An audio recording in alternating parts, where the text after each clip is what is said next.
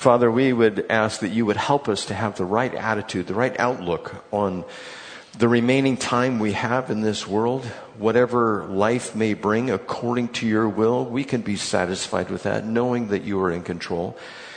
And for Jesus, your Son, our Messiah, who came 2,000 years ago and presented himself just as your word says, we have many reasons for hope, many reasons to be optimistic. And as we get into your word, I pray that you would help us to be those types of people that can communicate the optimism that is in you. In Jesus' name we pray. Amen. So this is Sunday, or Palm Sunday, and you have to ask the question, well, what is Palm Sunday? Now, this is one of the years I didn't cut down palm leaves and bring them in and set them up everywhere. And what happened on Palm Sunday? We know that Jesus was on a donkey, the colt, the foal of an ass is what the King James says, and he rode that into the city of Jerusalem. And his disciples went and got it, and it was all prearranged. We don't know how God did it, but he probably communicated to the people that owned the little donkey and let them know that the disciples would be coming to get it. And so as Jesus was going up, they were singing Hosanna in the highest, blessed is he who comes in the name of the Lord. And they were taking the palm fronds, probably date palms, the fronds, and putting those down or waving them, laying their cloaks in the street because they received him as the Messiah. The common people did.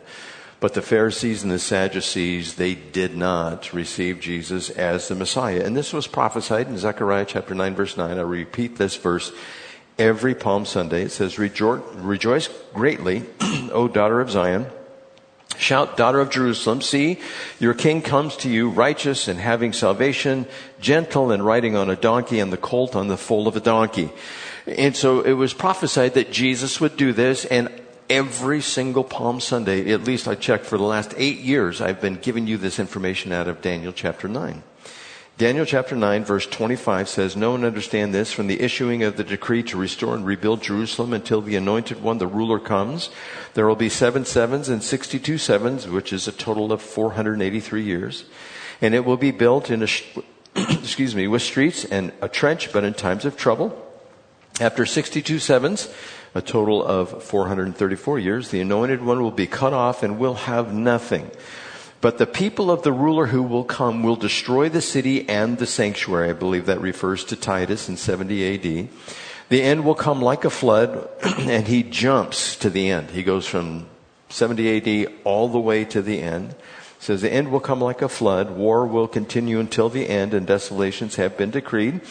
He will confirm a covenant with many for 1 7. This is referring to the final Antichrist. In the middle of the 7, he will put an end to sacrifice and offering, and on the wing of the temple he will set up an abomination that causes desolation until the end that is decreed is poured out on him. So this is the time frame that we were given when the anointed one would come and then he would be cut off. And Sir Robert Adamson, in his book, The Coming Prince, he investigated this, and he determined from the issuing of the decree to restore and rebuild Jerusalem. And by the way, there were 4 decrees that were given. One was given by Cyrus. He made a decree giving Ezra and the Babylonian captives permission to return to Jerusalem to rebuild the temple. That was in 538. Darius made a decree giving Ezra the right to rebuild the temple in 517. Artaxerxes gave permission to Ezra to have permission for safe passage and supplies to return to Jerusalem to rebuild the temple. So 3 times a decree was given that they could rebuild the temple. But the final one given by Artaxerxes to Nehemiah was to rebuild the city of Jerusalem with streets and a trench. That's the one you go to. That's the one Sir Robert Anderson went to. And he calculated out, and he went through all the calendars, and he had determined that Jesus's, we call it the triumphal entry. By the way, when was the last time you saw a lamb on a donkey with a triumphal entry? You think about that, you think of a king coming on a steed, a horse coming in. But Jesus, who is the Lamb of God, have you ever seen any warnings on any pasture lands that say, warning, violent lambs? You haven't seen that at all. And Jesus is the Lamb of God, but he was triumphal, and we call it the triumphal entry.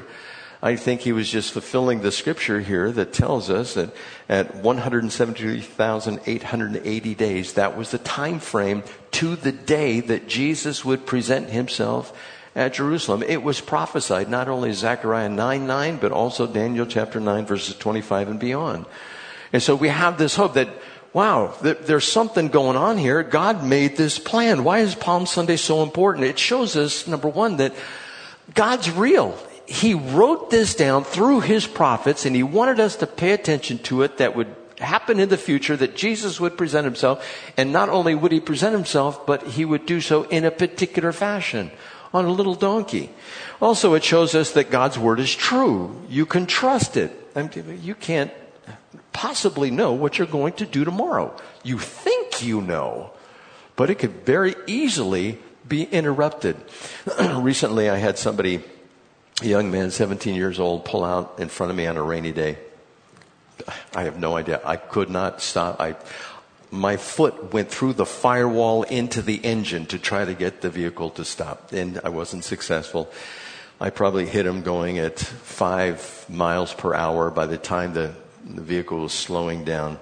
And I hit him, and it knocked his vehicle, and I go, why did you pull out? The guy behind me comes around and goes, man, he pulled out right in front of you. I was going, yeah, that's exactly what he did. And I was just going to go home. I was not counting on being in an accident. My time frame for that day changed. And that can happen to any one of us. Our time frame during a day can change. Although we make plans, the Lord tells us that the plans of the heart belong to man, but the Lord determines the steps. He determines where we're going, what we're doing, what we're going to see, who we're going to talk to, all of those things. So we know that God's word is true. He is in control. He predetermines what's going to happen in our lives for our benefit. And even those things which we consider bad are working together for good, Romans 8:28. We know that from Scripture. So God's word is true.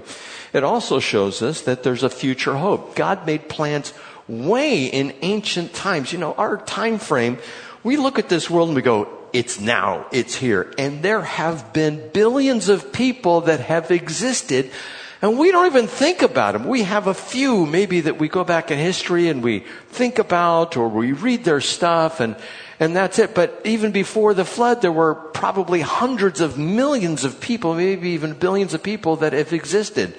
But our time frame is limited to now. We only see now, but God says, no, I know what's going to happen in the future. I'm going to tell Daniel about it. Zechariah is going to write about it. All this stuff is going to happen way in the distance, and it gives us a future hope. God knew that we would need this hope to hold on to remain optimistic. Also, it shows us that God keeps his promises. He said it would happen. He fulfilled it. Has anyone in here never broken a promise? Guilty sinners, everyone that is in here. We have all broken promises at some point. God doesn't break his promise. He is 100% accurate on every single promise. He fulfills it. It just happens. And so we turn to God and go, wow, you keep your promises.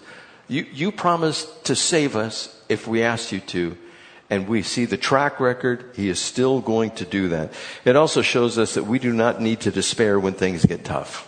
When things get really bad, you can be the optimist. Remember, I talked about Paul in the Philippian jail and how it was probably lice-infested, human waste probably in there. He was shackled to the wall. And what does he do? Praise God from whom all... He starts singing in the midst of all of that. If I was in prison, I wouldn't be singing. I would say, woe is me. I am completely undone. What have I done to get in this kind of place? But Paul, he's excited. Him and Silas singing together. Now, with all this, since we have all this information, we look back on it and we can calculate when Jesus said, or when God the Father, when Daniel was enlightened to when Jesus would show up and reveal himself as the Messiah. We can look back on Scripture and we can know exactly when that happens. Now, the Jews had this information as well.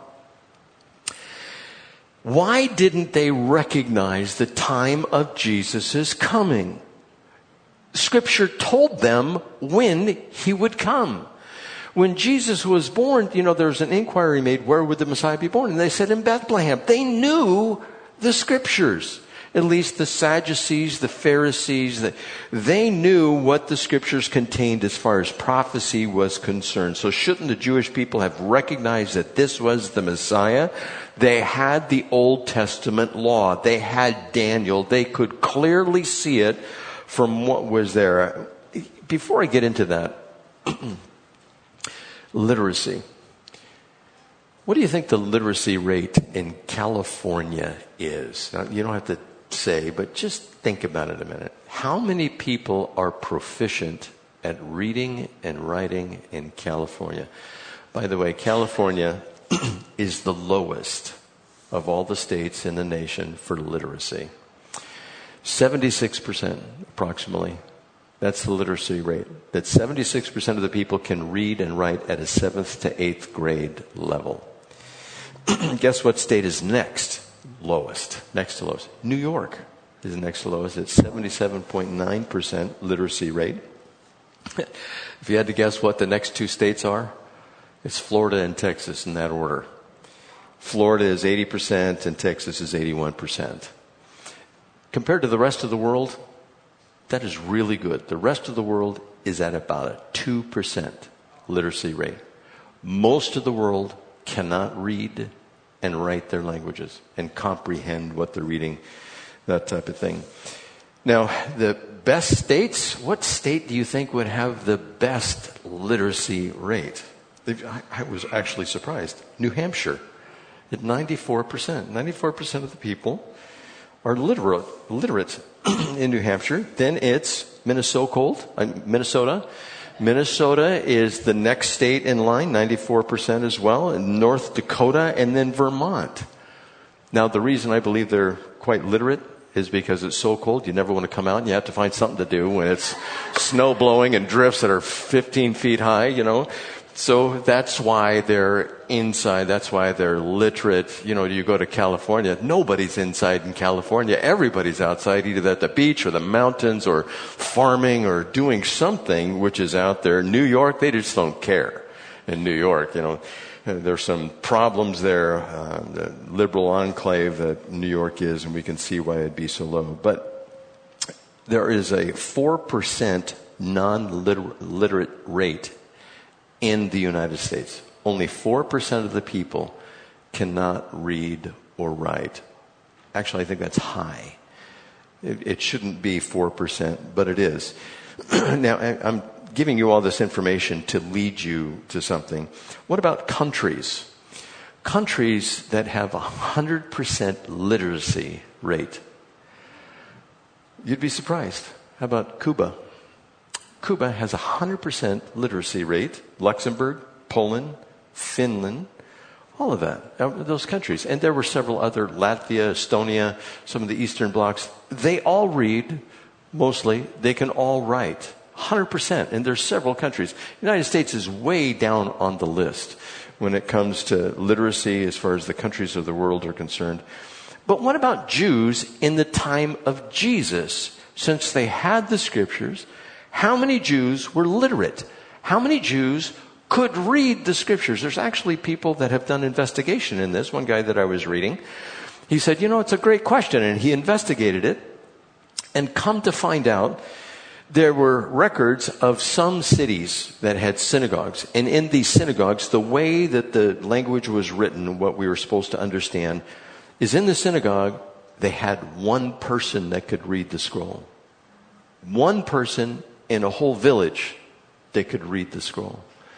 And there was a couple of accounts like that there was like one person in the whole town. The literacy rate when they went through both the wealthy and the poor and who could read and who could not read was about 1 to 3% of the population could read, could write, could understand what's being written. And so you look at that and you think, well, how did the Jews miss it if they had the scriptures and the Sadducees and the Pharisees knew this information? They withheld it. They didn't want the people to know that Jesus was the Messiah. Then you have to go to motive. Why? Why would they hold this? They have the Word of God. They have the temple sacrifices. They're supposed to go to the rest of the world, and they would not do it. They actually fought against Jesus being the Messiah. It's no wonder that Jesus was so angry at the priests, the Sadducees, and the Pharisees. You know, in John chapter 1, verse 19, this is evidence that they knew that the prophet Elijah or the Messiah was supposed to show up, because the Pharisees, the Sadducees in Jerusalem, they sent emissaries to ask John the Baptist, "Who are you? We want to know who you are." And this is the account. It says, "Now this man John's testimony when the Jews of Jerusalem sent priests and Levites to ask him who he was. He did not fail to confess, but confessed freely, 'I am not the Christ.'" So obviously they asked him, "Are you the Christ?" Because they were expecting the Christ. They asked him, "Then who are you? Are you Elijah?" He said, "I am not." "Are you the prophet?" He answered, "No." Finally they said, "Who are you? Give us an answer to take back to those who sent us. What do you say about yourself?" John replied in the words of Isaiah the prophet, "I am the voice of one calling in the desert, make straight the way of the Lord." Now some Pharisees who had been sent questioned him, "Why then do you baptize if you are not the Christ, nor Elijah, nor the prophet?" Now, not the Christ. The Christ they knew from Daniel chapter 9, verse 25. The Christ was going to show up. They knew the exact time. They just had to calculate it out. Why not Elijah? Why aren't you Elijah? Malachi 4, verse 5 says Elijah must come first. Remember, Jesus said, if you can accept it, John the Baptist comes in the spirit of Elijah. And then the prophet, Deuteronomy 18:18 says, or Moses tells us that there's going to be a prophet like unto himself, which would have been Jesus Christ, who is prophet, priest, and king, would have shown up. So they know what's going on. They're trying to find out, is John the Baptist the guy? Why are you baptizing? Why are you doing this? What do you say about yourself? Who are you?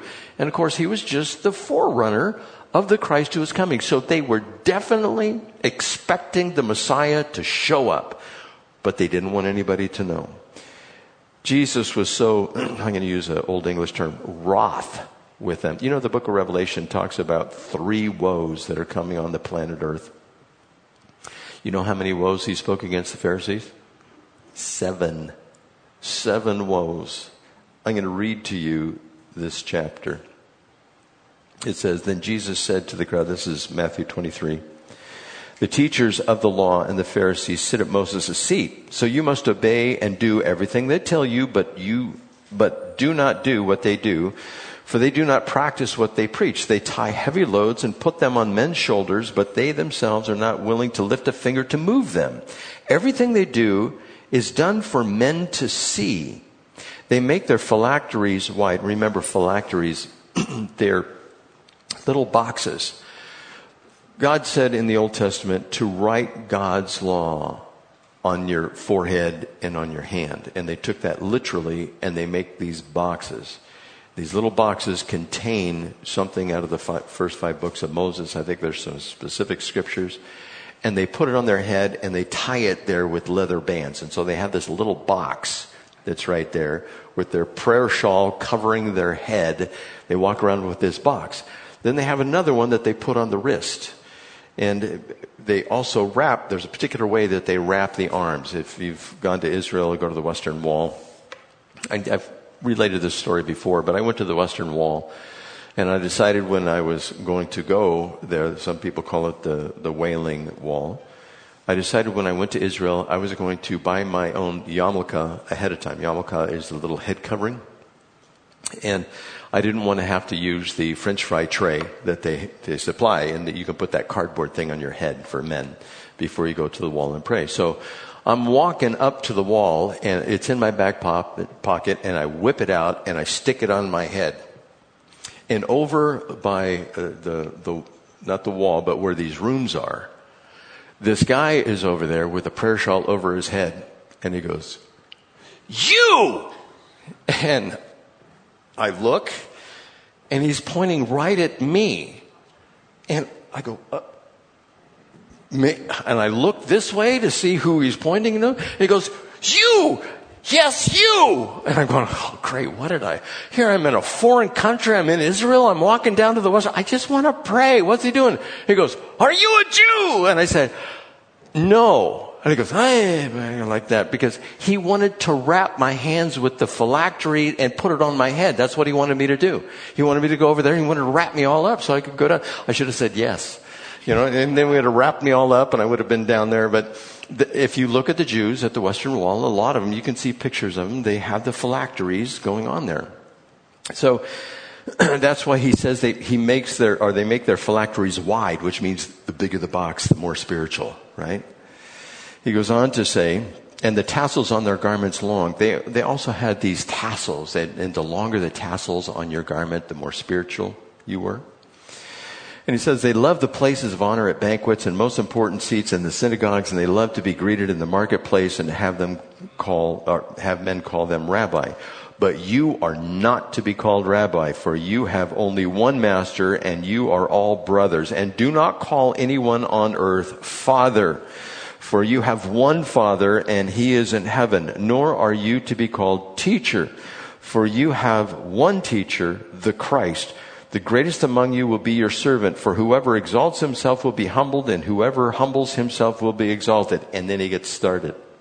He says, woe to you, teachers of the law and Pharisees, you hypocrites, calls them hypocrites 6 times. He also calls them blind guides and snakes and vipers. But I'll continue. You shut the kingdom of heaven in men's faces. You yourselves do not enter, nor will you let those enter who are trying to. Verse 15 of chapter 23. Woe to you, teachers of the law and Pharisees, you hypocrites. You travel over land and sea to win a single convert. And when he becomes one, you make him twice as much the son of hell as you are. Verse 16, woe to you, blind guides, you say, if anyone swears by the temple, it means nothing. But if anyone swears by the gold in the temple, he is bound by an oath. You blind fools, which is greater, the gold or the temple that makes the gold sacred? You also say, if anyone swears by the altar, it means nothing. But if anyone swears by the gift on it, he is bound by an oath. You blind men, which is greater, the gift on the altar that makes the gift sacred? Therefore, who swears by the altar swears by everything on it. They would do this in order to get out of an oath. They would swear by something, and then they'd take back their oath saying, well, but I didn't swear by the gift on the altar. And Jesus says, you fools, you blind fools. And he goes on to say, and he who swears by the temple swears by it, and by the one who dwells in it. He who swears by heaven swears by God's throne, and by the one who sits on it. Verse 23, woe to you, teachers of the law and Pharisees, you hypocrites. You give 1/10 of your spices, mint, dill, and cumin, but you have neglected the more important matters of the law, justice, mercy, and faithfulness. You should have practiced the latter without neglecting the former. You blind guides. You strain out a gnat and swallow a camel. A gnat was the smallest of unclean things, and the camel was the biggest of unclean things. I just saw this little scientific investigation. They found this fossil of this camel that's bigger than an elephant. The thing was just huge and massive. And Jesus, that's the biggest animal for them at the time, besides an elephant, which I'm sure they knew about. But they'll swallow, and by the way, this is called hyperbole. You strain out a little gnat, but you'll swallow an entire camel. And so he keeps on calling them hypocrites. You blind fools. He goes on to say, verse 25, woe to you, teachers of the law and Pharisees, you hypocrites. You clean out the inside of the cup and dish, outside of the cup and dish, but inside they're full of greed and self-indulgence. Blind Pharisee. First clean the inside of the cup and the dish, and the outside also will be clean. Woe to you, teachers of the law and Pharisees, you hypocrites. You are like whitewashed tombs, which look beautiful on the outside, but on the inside are full of dead men's bones and everything unclean. In the same way, on the outside you appear to people as righteous, but on the inside you are full of hypocrisy and wickedness. Verse 29, woe to you, teachers of the law and Pharisees, you hypocrites. You build tombs for the prophets and decorate the graves of the righteous, and you say, if we had lived in the days of our forefathers, we would not have taken part with them in the shedding of the blood of the prophets. So you testify against yourself that you are the descendants of those who murdered the prophets. Fill up then the measure of sin of your forefathers. Verse 33, you snakes, you brood of vipers. You have to figure what's going on here. Jesus is in the temple area. And the Pharisees show up, and they're standing in the back, and they're all holy like this, and they have their garb on. And the common people are either standing or sitting around listening to Jesus. Jesus could have been standing up. He could have been sitting down. But he directs it right at the Pharisees, and everybody's just going, ooh, fight, fight, fight, just going back and forth. And he's just lambasting these guys in the temple area. You brood of vipers. And I'm sure he wasn't going, you brood of vipers. I'm sure he was pointing his finger and just condemning them left and right because of everything that they did was for self-motivational purposes, just to enrich themselves or to make themselves look better in the eyes of people. They were flouting the commandments of the Old Testament and just doing whatever they want. And Jesus condemned them. He says, you snakes, you brood of vipers, how long will you escape being condemned to hell? Therefore, I'm sending you prophets and wise men and teachers. Some of them you will kill and crucify. Others you will flog in the synagogues and pursue from town to town. Can anyone say Paul the Apostle, or Saul as he is known as then? And so upon you will come all the righteous blood that has been shed on earth, from the blood of righteous Abel to the blood of Zachariah, son of Berechiah, whom you murdered between the temple and the altar. I tell you the truth, all this will come upon this generation. Talk about not making friends of your enemies. Jesus just insulted them to the hilt. And I wonder what they did afterwards. Well, I don't have to wonder. We know that they went out and tried to figure out how they're going to kill him. Great religious men, right? We're going to kill this guy for insulting us. He hurt my feelings, and so I have to kill him. And not only that, but the hiding of the Messiah, which was to come, condemning them, and they were supposed to be the spiritual ones. Instead of humbling, accepting Jesus as the Messiah, they did everything for their own benefit and nothing for those around them. All just because they wanted to maintain their power. They knew, and they wouldn't let Jesus be known for who he actually was. Now, where Jesus has a triumphal entry, he comes in on a Sunday, and he has the whole week. If you knew that you had a week to live, they said, you're going to die in a week. And there's actually a Calvary Chapel pastor in Nevada this happened to. He wasn't feeling well one day, working outside, and he went into the doctor, and it was like stage 4 cancer. It was really bad, and within a week he was dead. And I can't imagine what he told his family or his kids. But what would you say if you knew you had 1 week, if you were given that diagnosis? Now, I'm going to speak from a Christian perspective in an ideal situation. There are things that can be said in a non-ideal situation. And what I mean by ideal is you find out maybe you have a terminal disease, you have time, your family is close, they're not in some faraway place, and you have the ability still to communicate, and so you're going to tell them something. What would you tell them? Well, I think that you would provide, especially for your kids or grandkids, instruction. You would express regret of some kind. Regret maybe on your own part, or regret of something that your children or grandchildren had not yet achieved. You would certainly pray for them, and you would love them even more. For instance, in legal affairs, you would probably say, make sure my will is in order. I have a do not resuscitate directive. Make sure you know where all this stuff is. Make sure you know where the insurance is. And for most men, I think that would be at the forefront. Let's make sure we get this taken care of, because I'm leaving, and I need to make sure everything is ready for you to lessen the burden that would be on the family. Then you might tell them about what you think they ought to do in the future, or what they might avoid. You would probably have some time where maybe your children or your spouse would come in and you'd say, things look good over here. Why don't you pursue that? Or why don't you avoid this over here? It's not looking good.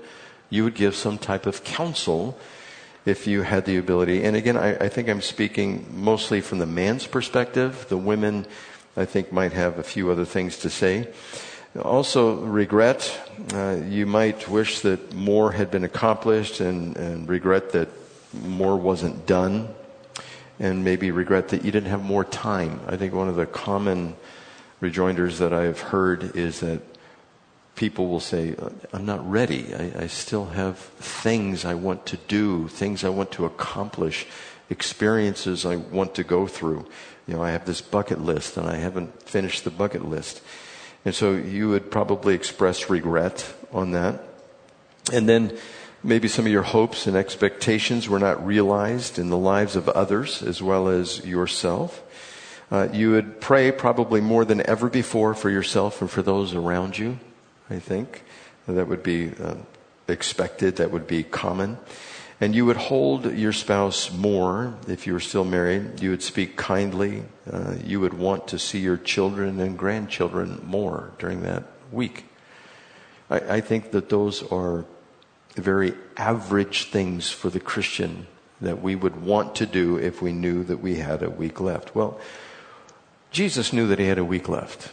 What did he communicate to others from the time of his triumphal entry to the time that he went to the cross? And he knew what he was going to do after the cross. He knew that he would come back and appear to them again. But what would Jesus communicate to others since he knew he only had 1 week to live? And what would Jesus leave for us who have not seen him? He actually did leave something for us specifically. Well, when it comes to instruction and regret and prayer and love, he said in Matthew chapter 21, verse 18 through 22, and this is during the last week that he was alive on earth. By the way, the Gospel of John from chapter 12 all the way to the end, that's Jesus' last week. But here in Matthew 21, verse 18, it says, early in the morning he was on his way back to the city. He was hungry, seeing a fig tree by the road. He went up to it and found nothing on it except leaves. Then he said to it, may you never bear fruit again. Immediately the tree withered. When the disciples saw this, they were amazed. How did the fig tree wither so quickly? They asked. Jesus replied, I tell you the truth, if you have faith and do not doubt, not only can you do what was done to the fig tree, but also you can say to this mountain, go throw yourself into the sea, and it will be done. If you believe, you will receive whatever you ask for in prayer. So he was telling them the benefits of having more faith. Look what you'll be able to do if you have this faith. The fig tree was just the object to get to the truth. It wasn't the fig tree that you're supposed to focus on. The focus of this is, if you just have more faith, just think of what you can accomplish for the kingdom. And as you pray according to God's will, and you have exactly what you ask for. When you don't pray according to God's will, you don't get what you ask for. So many times I think we feel we have unanswered prayers because we haven't received what we've asked for. Well, it's not in God's will. We have a promise that if we pray according to God's will, we have it. And that's without faltering or wavering on the promise. God says we have it. So that's number one that Jesus wanted to communicate, or one of the things. I could have listed 24 things that Jesus talked about. But also, in that same chapter, in verse 28, it says, what do you think? There was a man who had 2 sons. He went to the first and said, son, go and work today in the vineyard. I will not, he answered. But later he changed his mind and went. Then the father went to the other son and said the same thing. He answered, I will, sir, but he did not go. Which of the 2 did what the father wanted? The first, they answered. Jesus said to them, I tell you the truth, the tax collectors and prostitutes are entering the kingdom of God ahead of you. For John came to show you the way of righteousness, and you did not believe him, but the tax collectors and prostitutes did.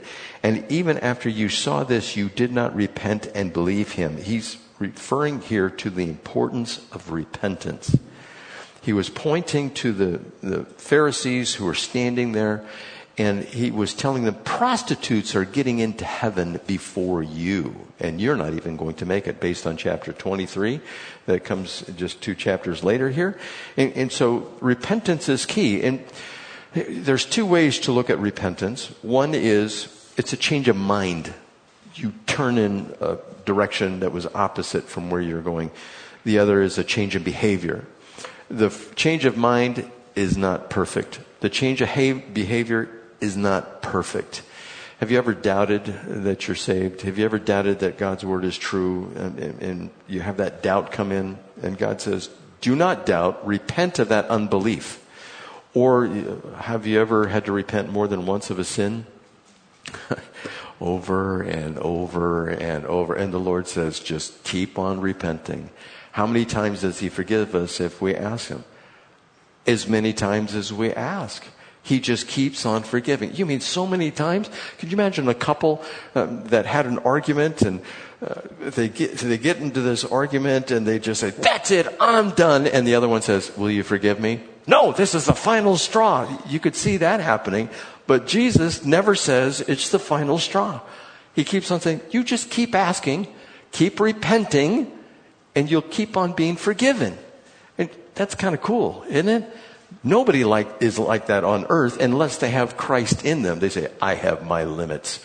I'm not going to go beyond that. I'm not going to forgive you. Even if you repent, I'm not going to forgive you. So there are benefits to having more faith, the importance of repentance. That's what he communicated to them. Also, the importance of accepting and not rejecting Christ, who he is and his teaching.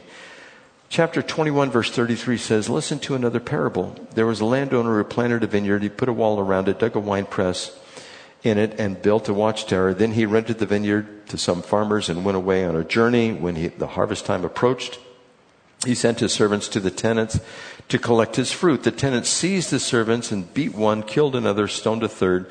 Then he sent other servants to them, more than the first time. The tenants treated them the same way. Last of all, he sent his son to them. They will respect my son, he said. But when the tenants saw the son, they said to each other, this is the heir. Come, let us kill him and take his inheritance. So they took him and threw him out of the vineyard and killed him. Therefore, when the landowner of the vineyard comes, what will he do to those tenants? He will bring those wretches to a wretched end, they replied. And he will rent the vineyard to other tenants who will give him a share of the crop at harvest time. Jesus said to them, have you never read the scriptures? The stone the builders rejected has become the capstone. The Lord has done this, and it is marvelous in our eyes. Therefore, I tell you that the kingdom of God will be taken away from you and given to the people who will produce its fruit. Who falls on this stone will be broken to pieces, but he whom it falls will be crushed. Then the chief priests and the Pharisees heard Jesus' parables. They knew he was talking about them, and they looked for a way to arrest him, but they were afraid of the crowd because the people held that he was a prophet. So all these Pharisees had to do, when Jesus accused them of all of these things, all they had to say, you're right. When you're in ministry, it's always good to be reflective. If somebody comes up and says, you have done this, or you have sinned against me, or you were wrong in this area, and not just for those in ministry, for all of us, I think there's a good reply to all of that. And it's not, well, you're just wrong. That's not the right reply. The right reply is, you're probably right. I should go back and I should look at that and ask for forgiveness, ask for restoration if a relationship has been interrupted in some way. And so this idea that we would accept Jesus and his teaching and what he did and do not reject him, that's what he left with his disciples in this last week. He also tells us that to love is the greatest commandment. Mark chapter 12, verse 28 says, one of the teachers of the law came and heard them debating. Noticing that Jesus had given them a good answer, he asked, of all the commandments, which is the most important? The most important one, answered Jesus, is this: Hear, O Israel, the Lord our God, the Lord is one. Love the Lord your God with all your heart and with all your soul and with all your mind and with all your strength. The second is this: love your neighbor as yourself. There is no commandment greater than these. So love is paramount. And it's not the love that the world says is love. When it comes to the gay community, they have a phrase. They say, love is love. And it's not. Love is sacrifice. Love is doing the will of God. Love is carrying out acts that would be sacrificial for others, that would benefit them, not just physically here, but in regards to the kingdom of heaven. That is what love is. Love is telling somebody that things are wrong. Things are sinful. Love is telling somebody that there is judgment to come. Now, people mostly do not accept that. They just want to feel good all the time. They reject any kind of guilt. They reject any type of instruction that would prohibit them from carrying out the behaviors that they so love and they have endured for so long. Most people don't want to change. Somebody called me up this last week and there was an issue around their neighborhood, and they wanted to know what I thought about how to approach this particular person. And of course I said, well, you can always go to management, and it was an issue of being a nuisance in the neighborhood. And I said, and then we talked. I said, well, first you can go to the person. You go to the person first. After that, if you're not getting satisfaction in this little community, you can go to the management. You can talk to the management. But I said, if you go to the management, then it could escalate. Then the person may change, may not change. And if you really want to pursue it more, you have to go to the authorities, the police. And you have to talk to them. And maybe they'll change, maybe they won't. But then you're going to have an angry neighbor. And they're always going to look at you in such a way. So I said, those are your options. But start with just going and talking with them, seeing what they have to say. And they were kind of worried about that. They went and talked to the guy, and the guy said, I'm so sorry. I didn't know that this was a problem. And he didn't have to go through all of this other rigmarole and the difficulty of that. And that was showing love, that it was affecting somebody. The nuisance was affecting somebody. And so the person just said, I'm so sorry. And that's the proper way to handle it. If you have an issue with somebody, you go to them. You talk to them. That's how God described love to us. We're supposed to communicate. We're not supposed to just shut everything off. The goal of forgiveness is the restoration of relationship. That's what you want. And that's what Jesus was teaching here. So the love is the greatest commandment. And not only that, but Jesus prayed for all of us specifically, not just his disciples. In John chapter 17, I'm not going to read the whole thing here, but Jesus, he went to the Father and he was praying for the Father to glorify himself, his Son. And he started praying for his disciples that they would have strength, that the Lord would watch over them. But also he said in verse 20, my prayer is not for them alone. I pray also for those who will believe in me through their message. That is you and I. Jesus was praying for us. And by the way, Jesus knows us all by name. He knew who he was praying for. He knew all of your struggles. He knew your difficulties. He knew your disappointments. He knew your failures, all before you were even born. And yet he was praying for us. He knew what was going to happen to us. And so he stressed that we need to be praying, and that Jesus prayed for us and he prayed for the disciples. That's what he was communicating to them. And then regret. Did Jesus have any regret?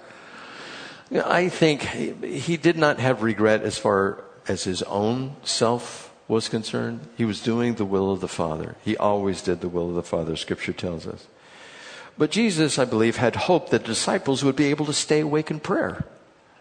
When he went to the garden and he was praying in the garden, I'll read it to you here. Luke chapter 22, verse 41 through 46. It says, he walked away perhaps a stone's throw, knelt down and prayed this prayer. Father, if you are willing, please take away this cup of horror from me. But I want your will, not mine. Then the angel from heaven appeared and strengthened him, for he was in such agony of the spirit that he broke into a sweat of blood, with great drops falling to the ground as he prayed more and more earnestly. At last he stood up again and returned to the disciples, only to find them asleep, exhausted from grief. Verse 46 has an exclamation point. Asleep? Here he is. He's sweating great drops of blood. An angel has to minister to him. He goes back to his disciples and, asleep. You guys are asleep. Well, the reason that they were asleep is because they were overcome with grief. They knew what was happening and they were weak. And maybe Jesus at that moment, he might have thought something like, I wish I was here a little longer just to help them, to encourage them. maybe regret, maybe something wasn't achieved. But of course, he was God, and he knew the state of humankind, the failures that we have. And if there was anything that was close to it, maybe that was it. But we see what we would do, or we can reflect on what we would do if we only had a week left, and we see what Jesus did when he only had a week left.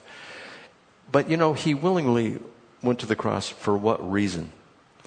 For the joy that was set before him, he endured the cross and its shame. That's for us on Palm Sunday.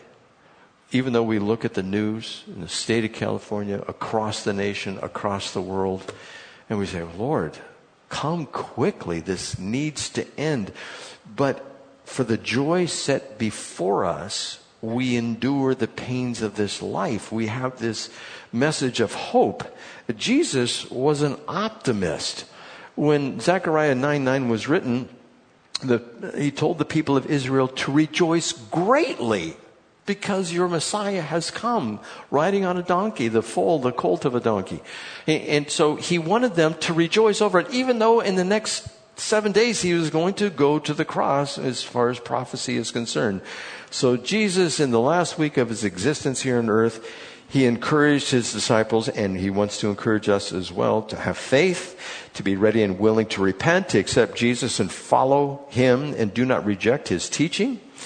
And we are to remember to love God and each other with all our heart, mind, soul, and strength. He also prayed for us specifically that we would be unified, and he wants us to stay awake, be alert, and be watchful of what is happening in the world that points to his return. And that's Matthew 24. We are in chapter 21 in Matthew, and all of that goes to the end, the leading up, the Olivet Discourse, what's taking place in the end. And I've told you for several weeks in a row. He said, watch.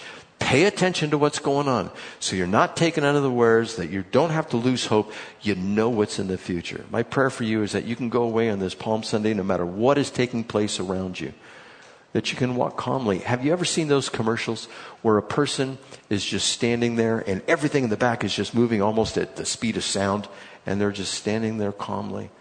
We can do that. We can just stand there calmly, knowing that we're rooted in Jesus Christ, the one who is the author and finisher of our faith. And we do not need to doubt. We do not need to worry. And he will bring to fruition the salvation that he has given to all of us. Let's pray. Father, I thank you for Jesus, our Messiah, the one who loved us so much that he gave himself, that we might have fellowship with him and with you by the power of your Holy Spirit. Father, we ask that you would help us to look on the bright side of things, even though there is darkness on the horizon. And for the joy that was set before Jesus, he endured the cross. May we have that same joy. May we also communicate it to all those who need it. In Jesus' name. And the church said, please stand.